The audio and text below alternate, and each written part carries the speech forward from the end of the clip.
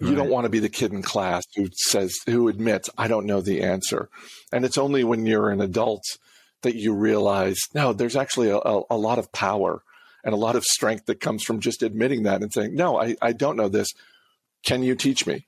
And it can be good for you, but also good for whatever partnerships that you have, whether it's inside your organization or outside.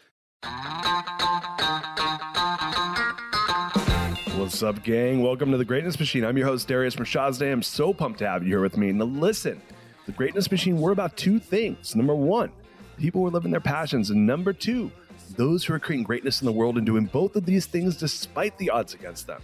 Each episode, we're going to feature interviews with game changers, business leaders, telling us their origin stories, what made them tick, what got them to where they are now. Why? So it can help you step into your greatness within your life, your business, and your career. Occasionally, you might hear a few solo episodes from myself, moi, as I say, as I leverage my 20 years of entrepreneurship as a CEO and founder to help you grow and level up in your journey to scale your life and your business. So come be a fly on the wall, enjoy the conversation, and I'm stoked to have you here with me. Guys, welcome to The Greatness Machine. I'm your host, Darius Mirshahzadeh, and boy, do we have a special guest today. My main man, Chris Hill, is in the house. Chris, welcome to the show. Great to be here, Darius. Thanks for having me. Oh, man, I've been so excited for this. So listeners of The Greatness Machine, you guys know that we're about two things. We're about people who are living their passions and those who are creating greatness in the world. And Chris is neither short of passion nor greatness. So I set my team out on a hunt. And for listeners of the show, you may not know this. I'm gonna give you some. I'm gonna spare my soul right now a little bit, but a lot of the guests are. It's always I've really worked my network really hard to go and find guests I know. We've done about almost 200 shows now, and I said, man, I got to get out of my comfort zone. I got to go find other greatness outside of the Darius network. So I set Noah and the team hunting, and I said, and Chris, this is really pertinent to you because you're going to know what was the premise on why we hit you up. And so I said, hey, let's go hit up top 100 podcasts. Let's go find the hosts of these shows, right? I want to talk to these guys and girls because they've done something super cool that I'm trying to do. And, I want to build a top podcast and we're in the process of doing that. So let's go because that's no small feat. So we went out, we've been, beating the bushes and we hit up Chris because he runs one of the top podcasts in the world. Actually, it's Motley Fool Money. And we'll be talking all about that on the show, but that was the reason why we hit you up, Chris. I don't know if you knew that or not. And that's what brought us here today. I did not know that, but I was flattered to get the invite and looking forward to the conversation. Definitely. So I do want to give a little bit of your formal bio, and then I'd love to dive right in. Are you cool with that? Absolutely. Awesome. So you guys, Chris Hill is the director of audio programming at The Motley Fool and the host of It's Motley Fool Money podcast. So and you probably have heard it. They're all over, syndicated all over the country, if not all over the world. That's actually a question I have for you, but you oversee the Motley Fool's audio programming and business strategies. And you also narrated the best-selling book, The Psychology of Money. And for listeners of the show, I'm about all things core values. And Chris, his top three core values are take a breath, take a break, and go for it.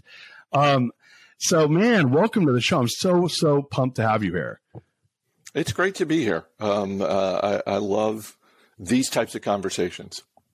It's I think it's interesting to see where the world of media is going to, and I think that the conversations make the world go round, and obviously podcast has taken a huge leap in the forefront of what media is today, and you've been a big part of that. I'd love for you if you could take us back. I mean, right now you're doing all these amazing things in Motley Fool. I did a lot of research on your background at Motley Fool. You've been there since '97, came out of American University with a master's and went right into the Motley Fool world. But if you don't mind, take us back a little bit. How did you get into what you're doing right now? So I graduated from Boston College in 1990, worked for a few years and found a weekend master's program in public communication at American University. I had moved from Boston to DC, and I enjoyed my job at the time, so I wasn't looking to leave work and go to school full time. So I basically had no life for close to 2 years because I was working during the week and going to school on the weekends. And when I came out of that, started looking around, and my background is in media and communications, and The Motley Fool was a company I had not heard of. It was a very small and young company at the time, and they were looking for someone to head up media and PR. And so really for the first, I would say, dozen or so years at the company, that's mainly what I was doing, sort of dealing with the media a lot, being involved in PR partnerships that our company would have, all that sort of thing. But because we were a small company, there was a lot of opportunity to do things beyond sort of whatever is your core job. And so one of the first things I worked on in 1997 was the Motley Fool radio show, sort of the creation of, we started getting contacted by radio syndicators who were interested in taking the Motley Fool brand, which had a successful website, and David and Tom Gardner, the co-founders of the company, had written a couple of best-selling books about investing. And so then it sort of like, hey, what would you guys think about doing a weekly radio show? So I was involved in that behind the scenes. Cut to it's the Great Recession is happening in 2008, and my boss at the time, we were no longer doing a radio show, and my boss at the time, as our economy in America was melting down, and our business, like a lot of businesses, was really being challenged, because when the market starts tanking, there are a lot of people who don't want to be invested in the stock market.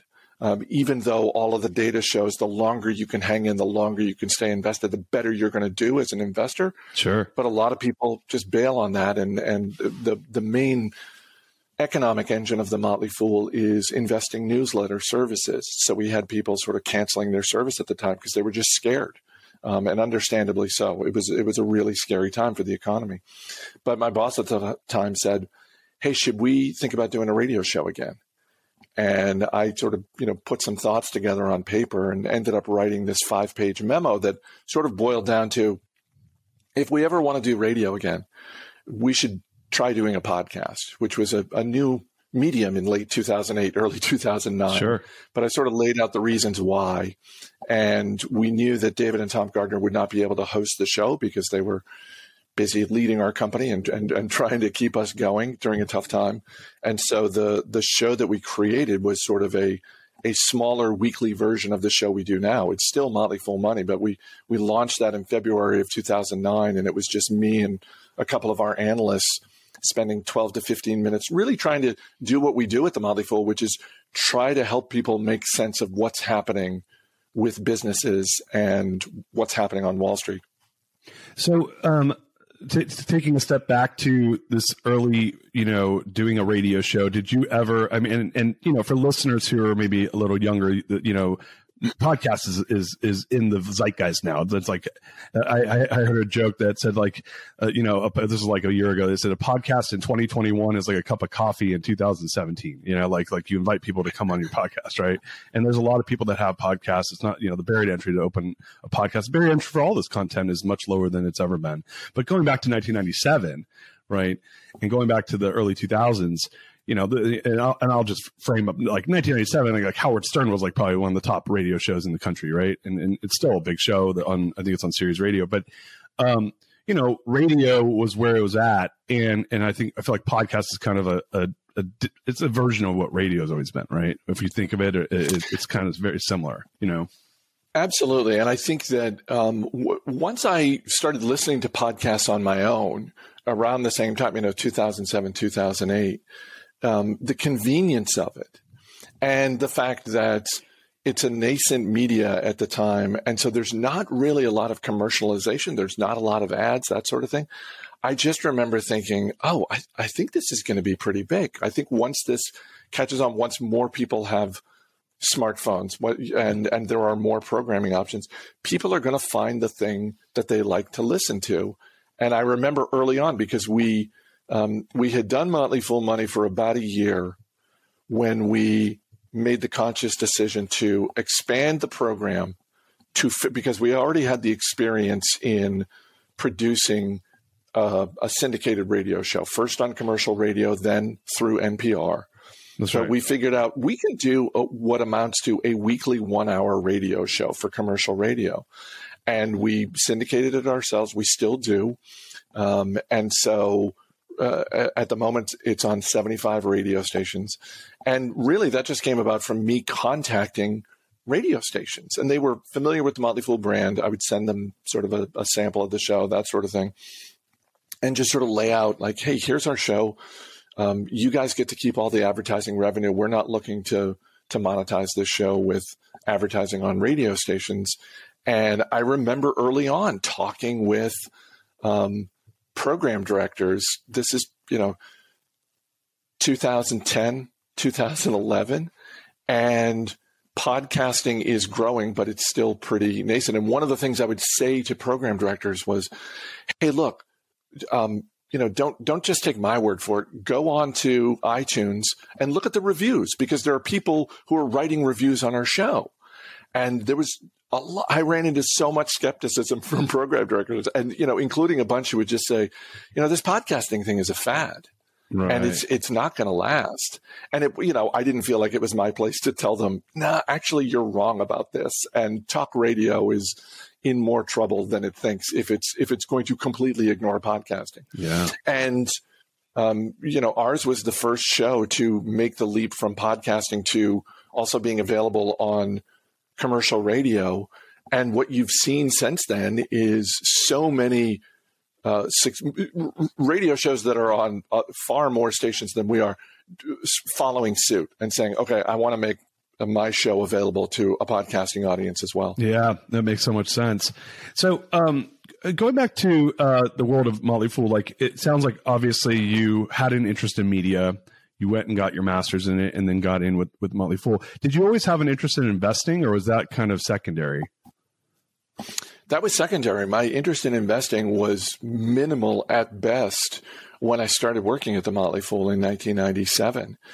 And one of the things I love about working at the company, and it's always been the case, is there was an encouragement throughout the company for everyone, regardless of what their job was, to learn about investing. It was just a very open culture in terms of encouraging people to be intellectually curious and ask questions and be upfront about, really putting into practice the idea that there is no such thing as a dumb question. Just come out with even the most basic things like, well, what is a PE ratio and how do you calculate? Right. Just really try and encourage people to get over that hurdle. One of those things that, when you're a kid and you're in school, the 3 words that just strike terror in your heart are, I don't know. You don't want to be the kid in class who admits, I don't know the answer. And it's only when you're an adult that you realize, no, there's actually a lot of power and a lot of strength that comes from just admitting that and saying, no, I don't know this. Can you teach me? And it can be good for you, but also good for whatever partnerships that you have, whether it's inside your organization or outside. Yeah, it's so interesting. And in conscious leadership, we call that knower versus learner, right? And having this learner mindset. There's a word in Japanese, shoshin. Having that beginner's mind. Right. And I feel like that's, starting to get more and more celebration these days. And going back to the beginner's mind of walking into a Motley Fool. How many people were at Motley Fool when you got there in 97? There were about 40 people when I started working there. Wow. That's really much. And how big are you guys right now? About 600. Yeah. So I mean, people don't think about that, but that's, 15x, right? So that's like the difference between 1,000 person organization and a 15,000 person organization. That's a huge difference. And my former company, we grew it from about 30 to 1,000 people. And when you start, those are two different businesses. Those are two different businesses 5 times over, So going into a Motley Fool at 40 people, and it's interesting, a question for you, I guess, because it sounds like when I did research on this, you guys partnered with AOL, which was, they were an up and coming behemoth. In 94, they were new, but by the late 90s, they were really a beast, right? And so, I think if someone was trying to go into media back then, it's not like you would have been like, yeah, I'm going to pick this random company with 40 people in it that you never heard of, versus an AOL or Time Warner or NBC or something like that. So, what attracted you to Motley Fool versus these big media conglomerates? I really loved the scrappiness of the organization. I loved the mission of really trying to demystify Wall Street. And again, I never had any formal education when it came to investing. And I really identified with what David and Tom Gardner and Eric Rydholm, the third co-founder, and Gary Hill, who was the CFO at the time, just the leadership of the company. They were really trying to almost shake the world, and in particular Americans, out of this idea that had been drummed into everyone's head for decades. And the idea was investing is really hard. You shouldn't try and do it yourself. It's unbelievably complicated. You shouldn't do it. You should let the professionals help you with this.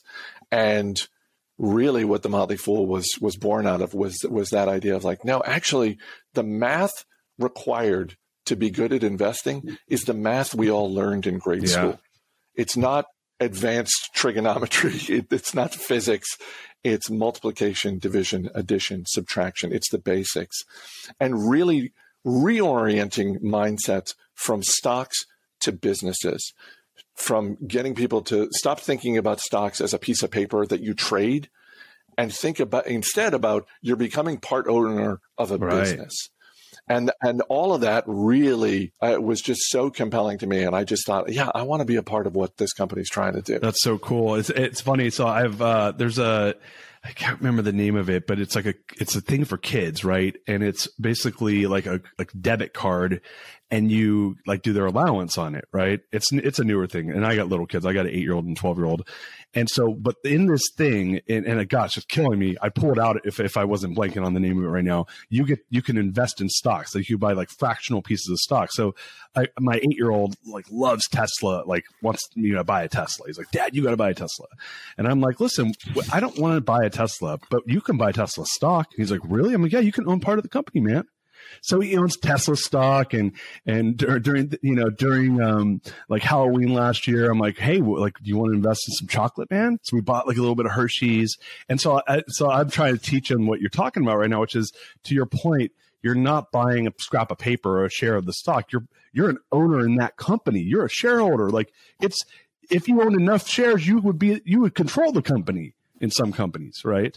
So, when you think of your transition from going into this investor, when you start looking at, this idea of what we're talking about right now, which is financial literacy, how do you feel about, the state of financial literacy and how Motley Fool plays into making that, I guess, more abundant and more available to the general population?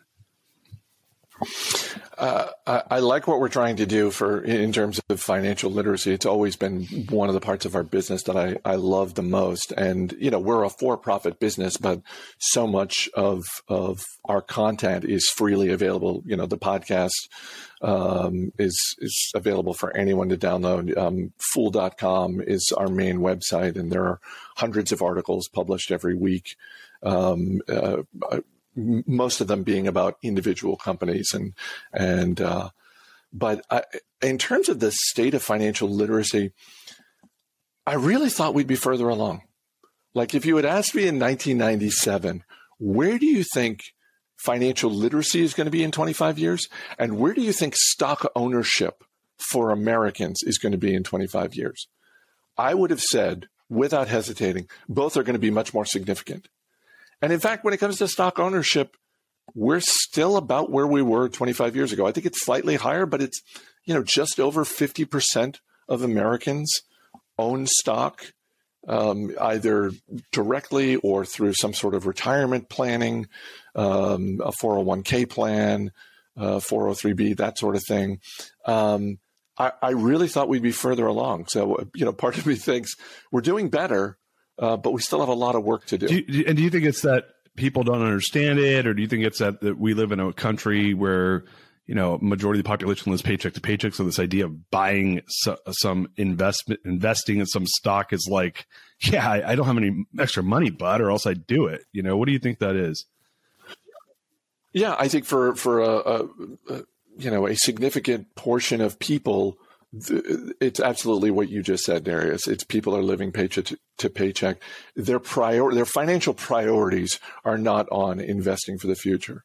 But there's also a significant chunk of people who do have the means to save, to invest. And I think, part of it is, the most, as my friend Morgan Housel says, when people think about being a millionaire, they don't think about having $1 million. They think about how much fun it would be to spend $1 million. And let's face it, that's the fun part of money. True. Is the spending of the money. So I think, there are a number of barriers that people need to get over before they start sort of putting money away. And it's not taught in schools the way it should be. I really think, and even the way it's taught in some schools, where there are stock market investing contests, I understand the appeal of that from the teacher's standpoint, from a curriculum standpoint, but from an investing standpoint, it inadvertently teaches the wrong lesson, because we're going to have a contest, and it's who can pick a stock, and in 10 weeks, whichever stock has gone up the most, that person wins. It's like, that's a terrible lesson for kids who are better suited to benefit from long-term investing than certainly people like me in their mid-50s. Yeah, that's like, you're like, boss, can I buy the Bitcoin ETF? Because because there's like literally, it's like, I want literally the most highest alpha, and I don't care if it goes to zero. Like, that's how you win that competition. To your point, like, that is the opposite of a long-term perspective, right? You're literally stock picking based off of what something's going to do in 10 weeks. And it's like short-termism. It's not this idea that, go the other way. Like, what do you want to own forever? And I may have if I'm teaching that class, I'm saying, you can't tell what a business is going to do in 10 weeks. You can tell what it's going to do in 10 years, right. Like, maybe if they have the right leadership and the right strategy, you're not going to see that in 10 weeks. I love that idea. What, so, going back to this, idea of investing and I guess the role media plays in it. So you're actively involved in, one of the most popular podcasts in the world when it comes to investing. I look at, I'm a avid consumptor of financial media. Like I geek out on it all the time. And one of the things I've noticed is, unfortunately, at least this is my perspective at the moment, is it's almost like what we're seeing politically in this country, where the extremes get the talk time, right? Where the ultra bear and the ultra bull are the ones that people want to hear from, right? And the more logical middle, the boring Charlie Mungers of the world and Warren Buffett's, like, the only reason people want to hear from Charlie is because he's so wealthy, right? And he's done so well over, 90 years. But yet I hear people, and a lot of these people are just straight up talking heads, saying interest rates 10%, 50, 80% stock market crash, and you see it, and it's like just clickbait, and it's all over. And I remember I was looking at this, and I'm like, this is totally irresponsible. Like, it's not like and I get it, because it's fear and greed, right? We're pushing this idea of fear and greed. So, like, what are your thoughts around, I guess, overcoming that A and B around the fact that it exists the way it does? The good news for investors, kind of like earlier in the conversation when we were talking about, just the medium of radio. And for younger listeners, they're like, what, radio? Who? Like my grandpa listens to talk radio, that sort of thing. It's the same way in investing, that there are things that used to exist 25 years ago that when I talk to younger investors, they look at me like I'm crazy. It's like, what do you mean stocks used to have fractions attached to them? It's like the movie Wall Street from 1987 is a classic film. It still holds up, but there are some things in there that have changed, and one of them is when the ticker goes by, it's like, oh, this stock is trading at 52 and 3/8, that sort of thing. So I think of it this way, Darius. The good news for investors today is there's more information available than ever before, because Wall Street really used to be a closed system. And it was so difficult to get information for individual investors like you and me. So the good news is we have more information at our fingertips than ever before. That's also the bad news, because it can be so distracting. And part of what we try and do on our podcast is really try and separate the signal from the noise, because there's so much information. You can get Starbucks' latest earnings report anywhere.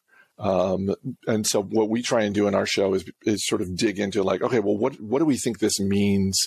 Because you're right. There's if I were a producer of television on, daytime on Bloomberg or CNBC or Fox Business, I would absolutely go looking for a bull and a bear, because that's sort of the classic thing. And the more hyperbole, the better. But in general, the more time you can spend with a business, the more time you can spend with a story, the greater your ability to sort of get beyond the shouting and the headlines and find out like, okay, well, where is this business going? You had mentioned something earlier about sort of I think you used the word forever in sort of looking out in terms of investing. And that's part of what we try and do is look at something like, don't tell me about what's hot right now. Tell me about sort of where is the world going? What direction is it going in? And do we think there's going to be more of this trend in the future or less of this trend?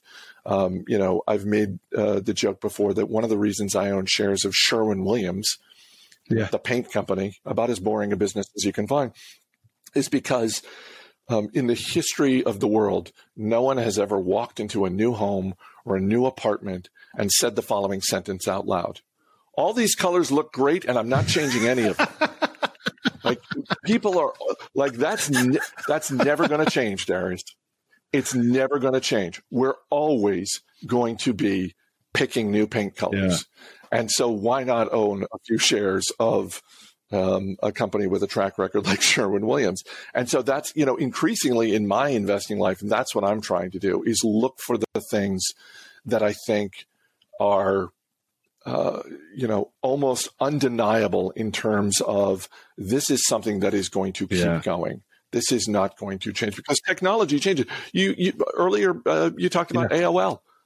AOL used to be not only the most dominant internet service provider in America, it changed the way we access information. The 1990s was the decade when America got online. So who better than AOL to benefit from that? And now AOL is something you need to explain to younger people. I love when I see people have AOL email addresses still. I'm like, it's like driving a classic car. Yes. What is that? That's a 67 Chevy. Yeah, I love it. And you're making such a great point. It's that, that's this timelessness of investing and I hadn't heard that corollary before regarding Sherwin-Williams, but it's a great point. Like, I was talking to my wife yesterday because we're having to match paints for a building we own in San Francisco that we picked the wrong color white and we have to go repaint the whole kitchen. So to your point, like no one's ever going to stop painting their houses. The question is how much they're going to repaint them, right? It's not if or when. I say the same about haircuts. It's like, yeah, like haircut business isn't going anywhere, you know, like I'm not going to let a robot cut my hair anytime soon that I can probably agree on. And even then there's still going to be a business involved. So it's a question, will a human be the one doing it? This episode is brought to you by Shopify. In the world of successful partnerships, names like Procter & Gamble, Ben & Jerry, and Supply & Demand echo through business history. But when it comes to growing your business, who are the perfect partners? That's you and Shopify. Shopify is the global commerce platform that helps you sell at every stage of your business. We're talking from launch your online shop stage to the first real life store stage, all the way to, did we hit $1 million orders stage? Shopify is there to help you grow. Whether you're selling shipping supplies or promoting productivity programs, Shopify helps you sell everywhere. From their all-in-one e-commerce platform to their in-person POS system, wherever and whatever you're selling, Shopify's got you covered. Shopify helps you turn browsers into buyers with the internet's best converting checkout, up to 36% better compared to other leading commerce platforms. And sell more with less effort thanks to Shopify Magic, your AI-powered all-star.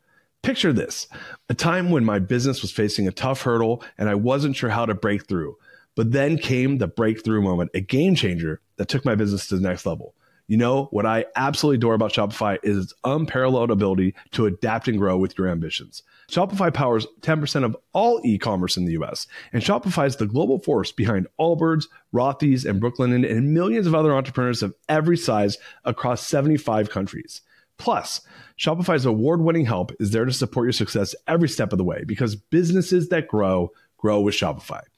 Sign up for a $1 per month trial period at shopify.com/Darius, all lowercase. That's DARIUS. Go to shopify.com/Darius now to grow your business no matter what stage you're in. Shopify.com/Darius.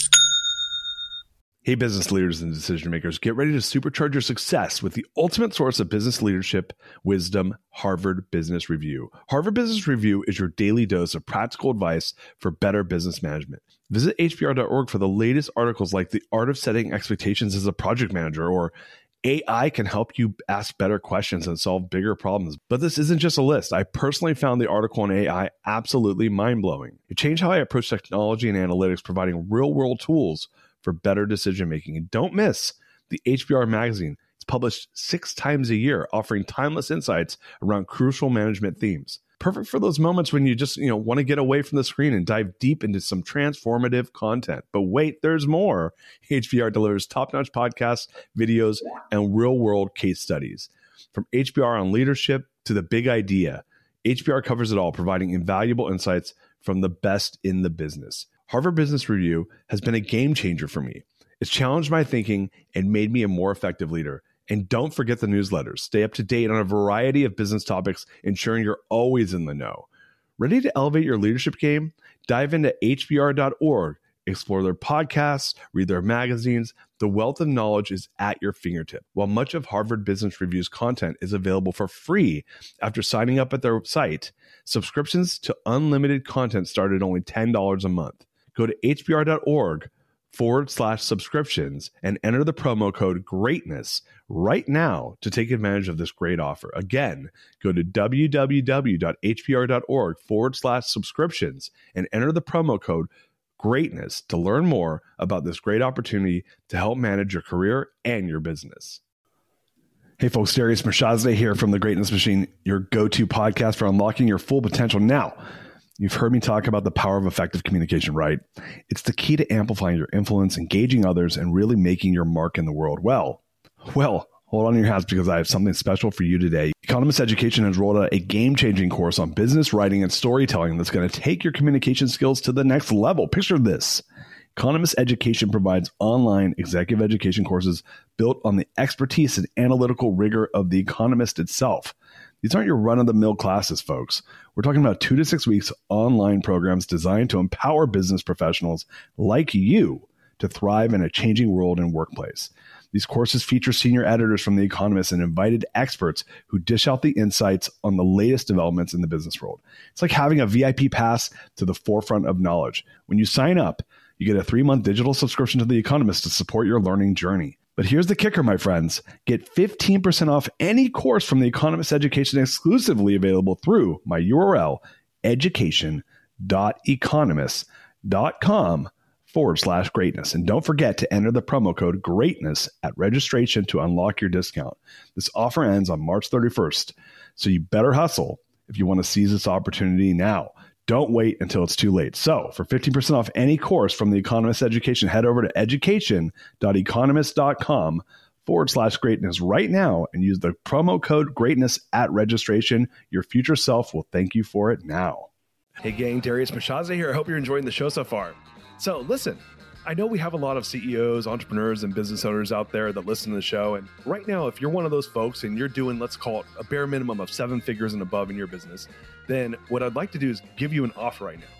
How would you like to get your hands on the frameworks that I actually used to scale my last company, which started off as a small little 7-figure company, to over $100 million in annual revenue. And I did it in less than 2 years, and I did it without costly growing pains, without the headaches that you usually experience when you are scaling your businesses. So if you're one of those folks and you're trying to grow your company, but you're finding yourself stuck in that day-to-day, if you're one of the listeners and you're getting grinded, this is your respite from getting grinded on in your business, you're listening to our show, and you're dealing with the breakdowns, you're dealing with inefficiencies, and you got that firefighter suit on and all the problems landing on your desk, and you're not doing the work you're supposed to be doing, which is working on the business instead of in it, then what I'm about to talk to you about for the next, call it 60 seconds, this is precisely for you. Real quickly, though, if you don't already know this about me, prior to starting the Greatness Machine, I spent 20 years of my life as a founder and CEO of real-world companies. And during that time, I actually grew my companies to over $1.2 billion with a B in bootstrap revenue. In fact, we scaled my last company from 30 to 1,000 employees, and we did it in just 36 months.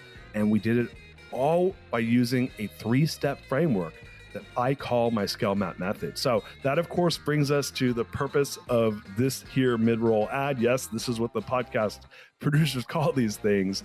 Recently, I created a 30-minute training, and what it does is it walks you step by step through all of my Scale Map method frameworks, and you can watch it right now for free when you go to DariusScale.com. That's my first name, Darius, Scale, SCALE.com.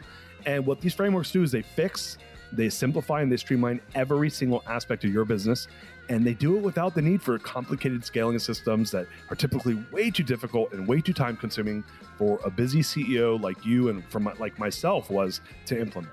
So if you want a simple and you want a proven path to remove yourself from the day-to-day operations, just like I did, so that you can do what you're supposed to be doing, which is leading your company to record growth without the headaches and without the growing pains, go to DariusScale.com. That's www.DariusScale.com. Watch the short video, and I'll see you guys on the inside. Now, back to the show.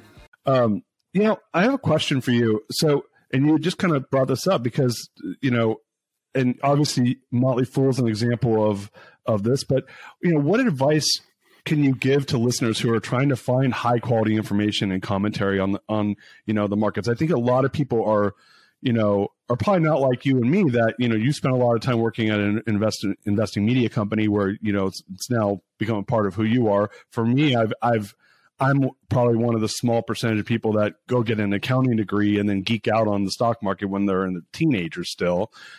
I know that we're not the norm. The norm is it's intimidating. They're afraid. They think they're going to lose their money. Where can people find high quality media so that they can go and start to get more comfortable? Or if they are comfortable with it, what would be sources that you love where people can get that high quality information? There's no shortage of information out there. I think part of it is, it's a little bit akin to, I'm a fan of movies. It's a little bit akin to finding a movie reviewer who you sort of sync with, because, there are times where I'll read a movie review And I'll think, oh, okay, great. And then you find out just like in school, there are professors who are easy graders. There are movie reviewers who are, it's like, this movie was terrible. What were they talking about? That sort of thing. So I think part of it is just finding sources that sort of fit your temperament. There is no one size fits all. One of my colleagues says, when it comes to personal finance, it's much more personal than finance, because everybody's situation is different.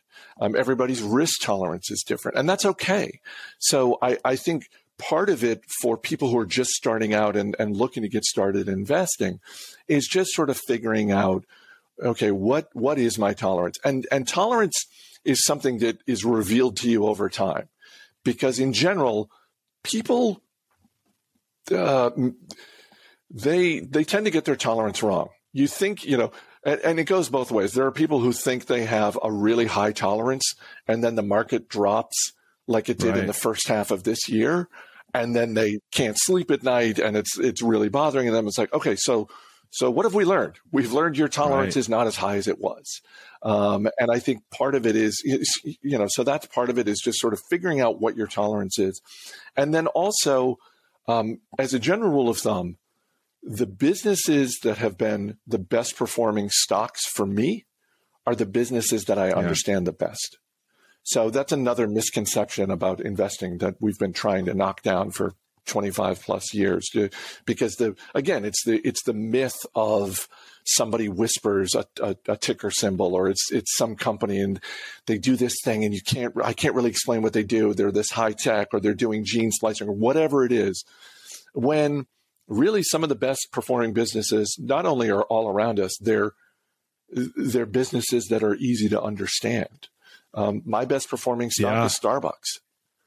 It's a coffee company.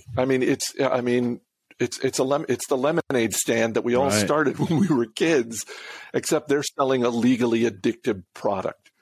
So I would start with those two things, is like, try to figure out what your tolerance is and start with companies that you understand the business. David Gardner, who's one of the co-founders of the Motley Fool, has his own weekly podcast, which I recommend as well, called Rule Breaker Investing. David has said for a long time that the first two questions to ask about any business are questions that anyone can ask. And the first question is, how does this company make money?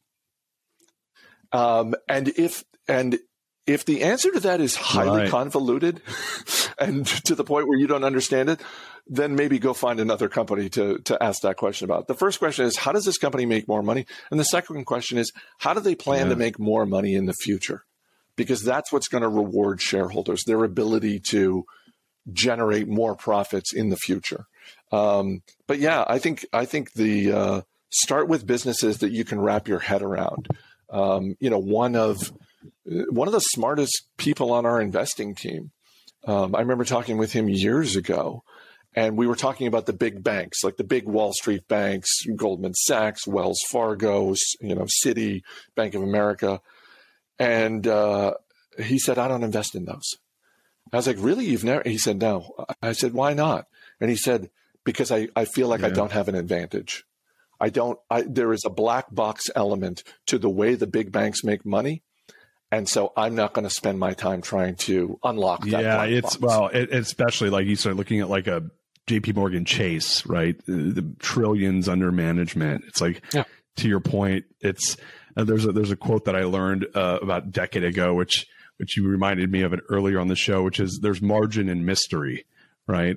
And it's like these banks, like I have a banking background. I ran a large servicing mortgage bank that I built with my business partners. And I look at some of the ways we made money and it would blow your mind. It's because, we had $100 billion of mortgages that were, collecting their payments, and you get a float, on between the time that you collect their taxes and you got to pay their taxes. Right. And I'm like, those are like, that was like a majority of some of the revenue that came in through the door, not the actual work you do. And then the banks are like, no, that's the game. When you start looking at big banks, it's around how much do you have in there that you can kind of like divvy up. Right. I have a question for you though. And this is, I think it's kind of the timing of this conversation is interesting. In the investing world, you and I have been through a few cycles. I'm in my 40s. It sounds like you're in your 50s. We've seen a few cycles, and in this last cycle, I'm in a couple investment groups, and I kept finding myself saying, "Everyone's rich now." It's like a lot. And I live in Austin, Texas, which there's a ton of crypto. Maybe there's less now, but I heard 80,000 crypto millionaires that were made last year that have now lost their status as crypto millionaires. When you guys start looking at, the trends, I mean, it feels very similar to the, 1997, 98, first.com, where you're in this early stage technology. There's tons of people running to it. What do you guys, what is your position, as a media outlet for investing when it comes to this world of crypto? And you guys are seeing like what's your guys' take on that? So this is my opportunity to point out that one of the words in my company's name is motley, which we interpret as colorful and diverse. So there is a diversity of opinion when it comes to crypto. I don't invest in crypto because I don't invest in any currency. I invest in stocks and ETFs. So in general, we don't talk a lot about crypto on the podcast, but we have people who cover it.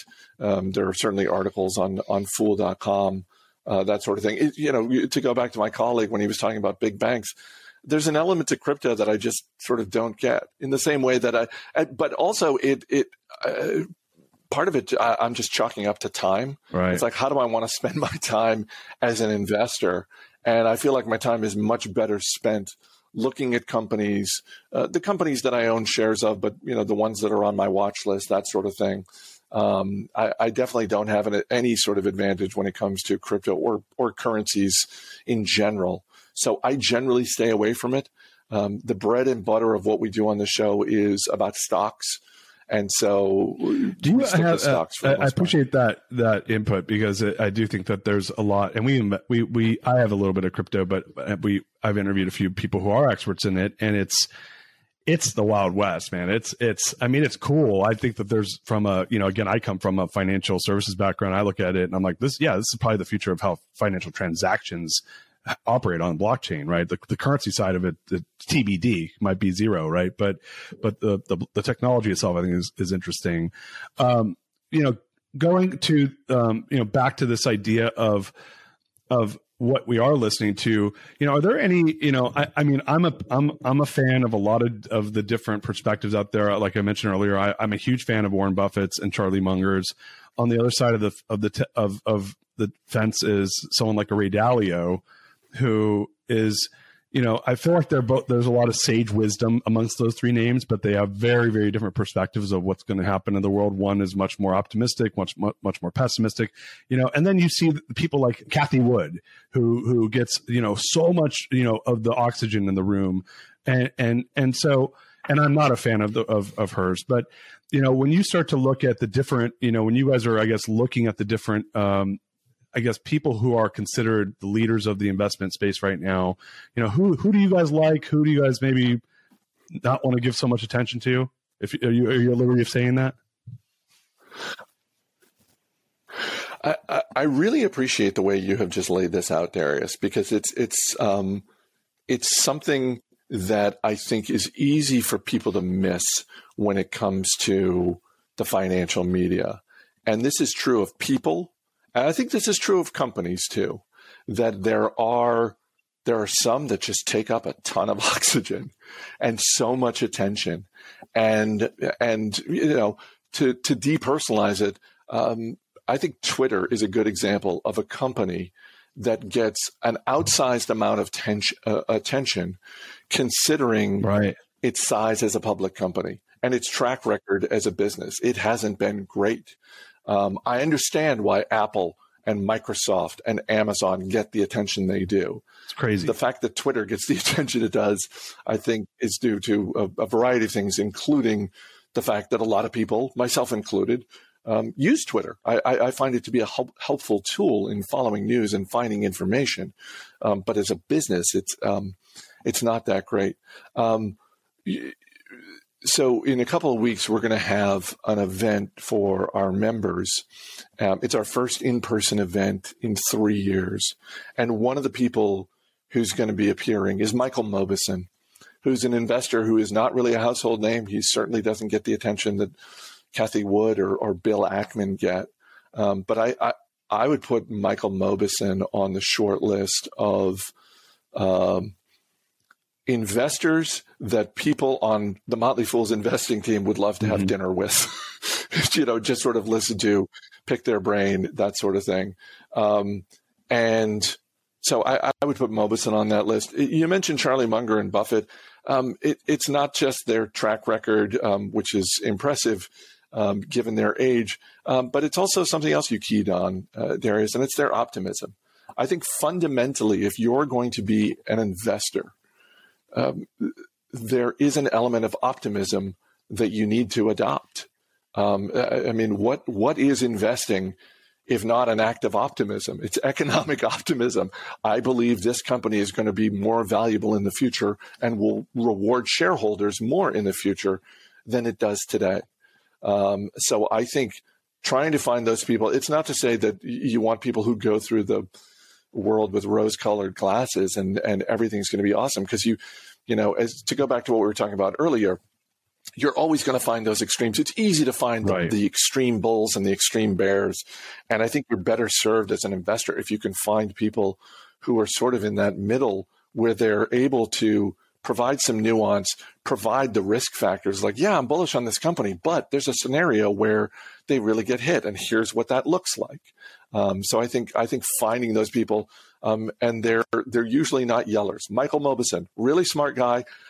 Can't recall ever seeing him raise his voice once. It's the moderate in the room. Talking about this, I guess, this world of investing, and even what you just said right now, I think that we have a machine that's not built. It's built. I think that there's, Munger says, show me incentives, I'll show you people's behavior, right? And so we have, you can tell I'm obviously a fan of those guys. And so I believe we have a system that disincentivizes long-term behavior. I believe that we have a system that incentivizes the loudest, squeakiest, oily rooms and voices in the room, right? The squeaky wheels, and I think we also have a system that disincentivizes long-termism for shareholders, right? This is around, it's not about the stakeholder necessarily. It's around meeting that 13-week mark, that estimate you said you're going to put out, right? And what I've been, I wrote a book 2 years ago next month called The Core Value Equation. And I'm a CEO and entrepreneur. And my belief is that core value driven companies are going to overtake the markets over the next decade. And the reason I believe that is because price technology has become much more commoditized, and that what separates a good company from a great company, or a mediocre company from a great company, is the people that are there to make it happen. And I'll follow my sword all day long for that.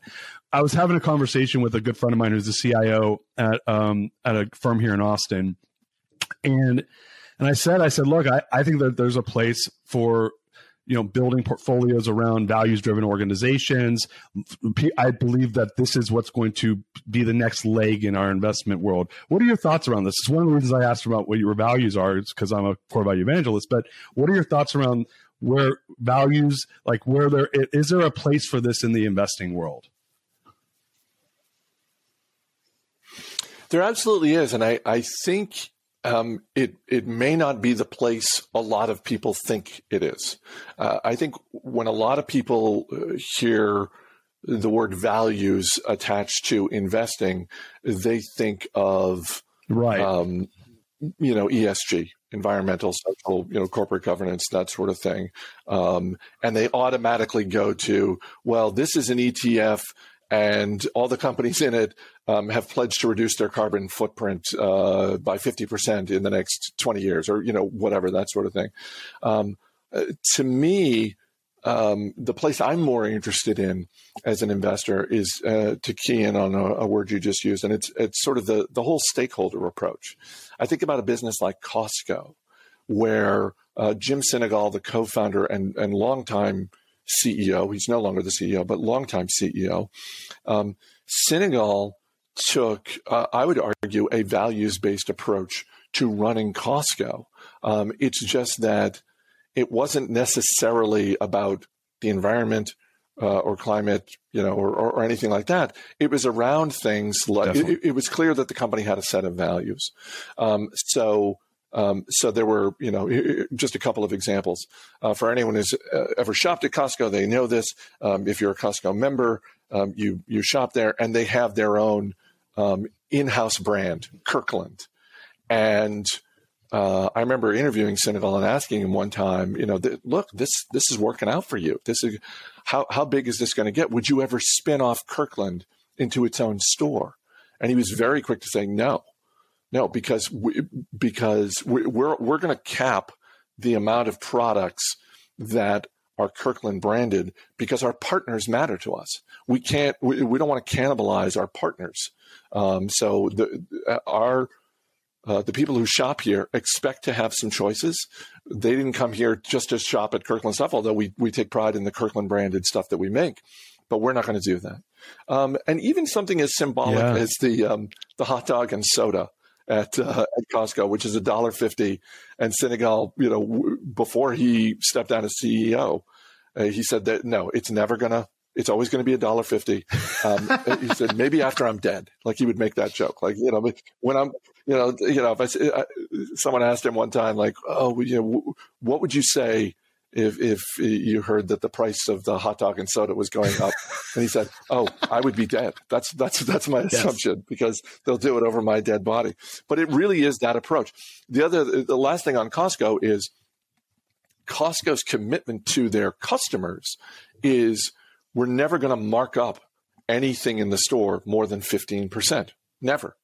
And when Senegal would do quarterly conference calls with Wall Street analysts, invariably one of them would try to get him to commit to raising that. They would say, look, I've run the numbers. You don't even have to increase it that much. Increase it to 16%, 17%. It's just 1 or 2 percentage points. It doesn't really matter. Your customers aren't going to notice. And Senegal's like, no, I'm not doing that. I'm not going to do that to our customers. We've made this commitment. And so when I think about, values in a business, that's the company. That was the company I was thinking of before you said it, by the way. and I saw this, I think it was in Malcolm Gladwell's Outliers, where they compared the Costco stock to GE stock. Now, and this was written a while ago when GE was, performing much better. But when you look at it over a 30-year period, it's like one of the best stocks ever when you look at it over that time period, and beat people that had crushed it for maybe even 10 or 20 years. And it just has this upward trend. And I do believe that there's a discipline around it, because he's got it, you as a leader have to go and fly in the face of, and I do think this is where the CEO matters, right? Because if the CEO was worried about the quarter and not worried about the decade, they would change every single thing you just said. It'd be $3 hot dogs 5 years ago. It would be $3 Cokes. Maybe we're at $4 on hot dogs right now because of inflation. That'd be a $7 meal, not a $2 meal. And that 15% would have been 17% with a bat of an eye, right? And this is what most of these other companies do. And then I believe what it does is it sends this message to everyone that this is a transaction. This is not a relationship, right? And by the way, you're a transaction. And then what does the consumer do? They go, fine, you're a transaction too. I'm going to shop you against Amazon. And if you're more expensive by $1, I'm buying from somewhere else.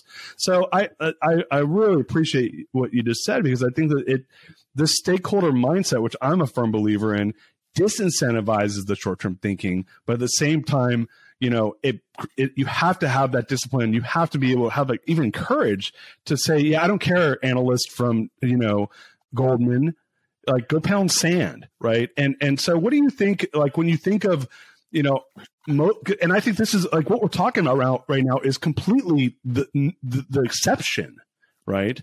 What do you think it's going to take for that to become the norm? Because I think we have a crisis right now. It's being created by this transactionship that we see on Wall Street. When you're hiring for small business, you want to find quality professionals that are right for the role.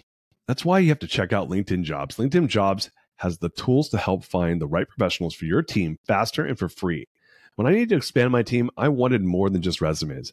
I wanted quality professionals who were the perfect fit for our culture and goals. And LinkedIn Jobs delivered just that. LinkedIn Jobs isn't just another job board. LinkedIn Jobs has a vast network of more than 1 billion professionals, which makes it the best place to hire. It gives you access to professionals you can't find anywhere else. LinkedIn does all that while making the process easy and intuitive. Hiring is easy when you have that many quality candidates. So easy, in fact, that 86% of small businesses get qualified candidate within 24 hours. They understand the challenges small businesses face, which is why they're constantly innovating to make the hiring process easier. And just recently, LinkedIn launched a feature that helps you write job descriptions in a snap. Trust me, I've used it. It's like having a personal assistant to guide you through the process, making it quicker and more efficient than ever before. And let me tell you, it made all the difference. With LinkedIn's help, I've been able to attract top talent and build a team that's truly exceptional. Post your job for free at linkedin.com/greatness. That's linkedin.com/greatness to post your job for free. Terms and conditions apply. Ever walked into a place and instantly felt drawn in by the scent? Let me share a recent shopping experience. It was a crisp morning and I decided to browse through a new store that had just opened in the neighborhood. As I stepped inside, a refreshing scent of citrus and pine greeted me, instantly lifting my mood and making me feel welcome. As I explored the aisles, the pleasant aroma lingered, enhancing my shopping experience and making it more enjoyable. It made me realize how much scent can influence our perception of a store and how it can make a difference in our overall experience. For stores using scent strategically, that can help them stand out from the competition and create a welcoming environment that keeps customers coming back. If you've ever been in a Banana Republic, Abercrombie, Marriott, or Westin, you know how fragrance can take your experience from good to incredible. Scent Air guided stores, hotels, event spaces, and other businesses in creating fragrance experiences that encourage customers to spend more, stay longer, and leave them happier, ultimately enabling businesses to stand out among their competitors. The secret behind scent marketing is that it's more than just filling your space with a nice scent. Scent Air is proven to increase earned revenue up to 9%, keep customers in your business up to 18% longer, and boost customer satisfaction up to 20% more. Give customers an experience they won't forget with Scent Air's professional quality fragrances designed for businesses just like yours. Go to scentair.com/greatness to learn how you can save 25% off your first Whisper Max diffuser and explore other great deals today. I think that time is the great healer in this situation, that the longer, in the same way that the longer you invest in the stock market, the greater the chances of your reward. The market can drop in any 6, 12, 18-month period, but if you hold in for 10, 20, if your time horizon is 10, 20, 30 years instead of 10, 20, 30 months, you're going to be much better off. And I do think that eventually the businesses like Costco begin to separate themselves, and it's just so much harder for those flash in the pan businesses to compete. But you're right. It's not as common as it should be, and it's you hear the phrase win-win scenario where it's like, hey, here's a partnership we're both going to win. That's easy to say. It's a lot harder to put into practice. I remember I forget what the business was, but I remember for Costco doesn't carry a ton of inventory. Like if you go in to buy ketchup, right, you're going to get 2 or 3 choices. That's it. So they don't, and the vendors who sell those products, they really want to be in Costco. So they're going to make their pitch to Costco's benefit. And I forget the business, but I remember hearing a story one time about a business that was pitching to get their product inside of Costco, and they were about to close the deal. And Senegal had one of his people run the numbers and basically figured out that this company is going to go out of business in a couple of years because they've basically pitched us a plan where they're losing money. And so then in 2 years, they're going to be out of business. We're going to have to go find another vendor. So they went back and were like, hey, look, we like you.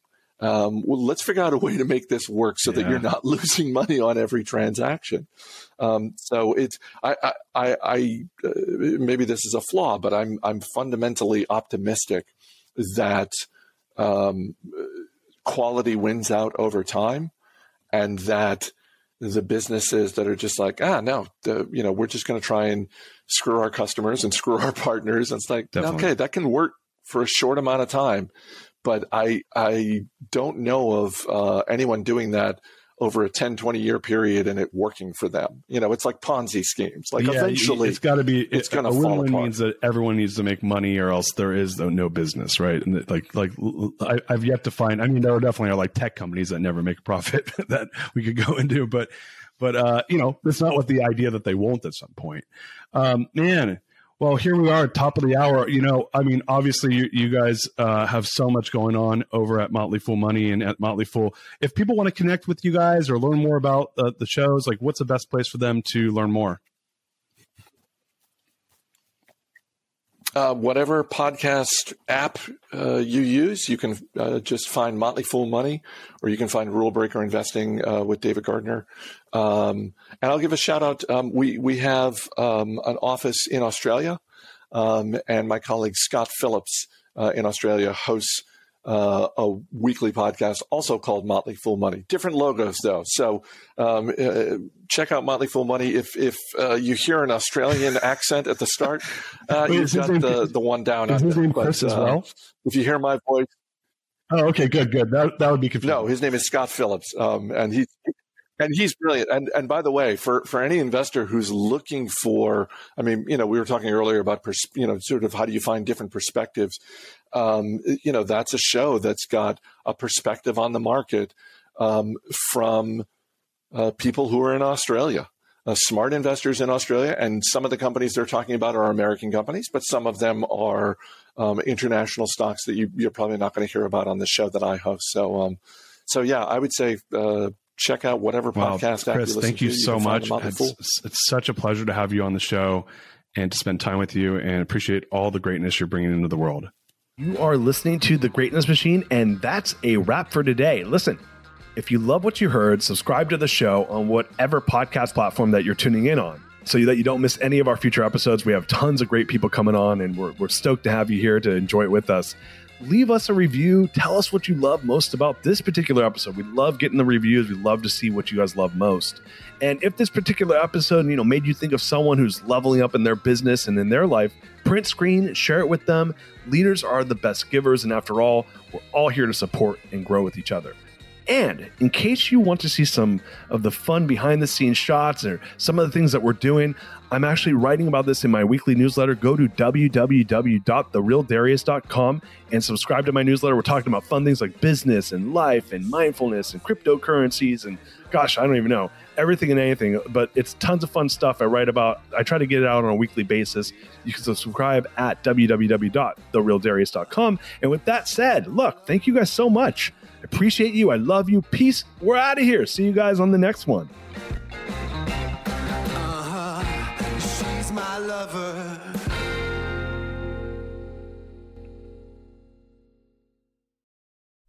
Whether your resolution is to save money, eat better, or stress less, HelloFresh is here to help you do all three.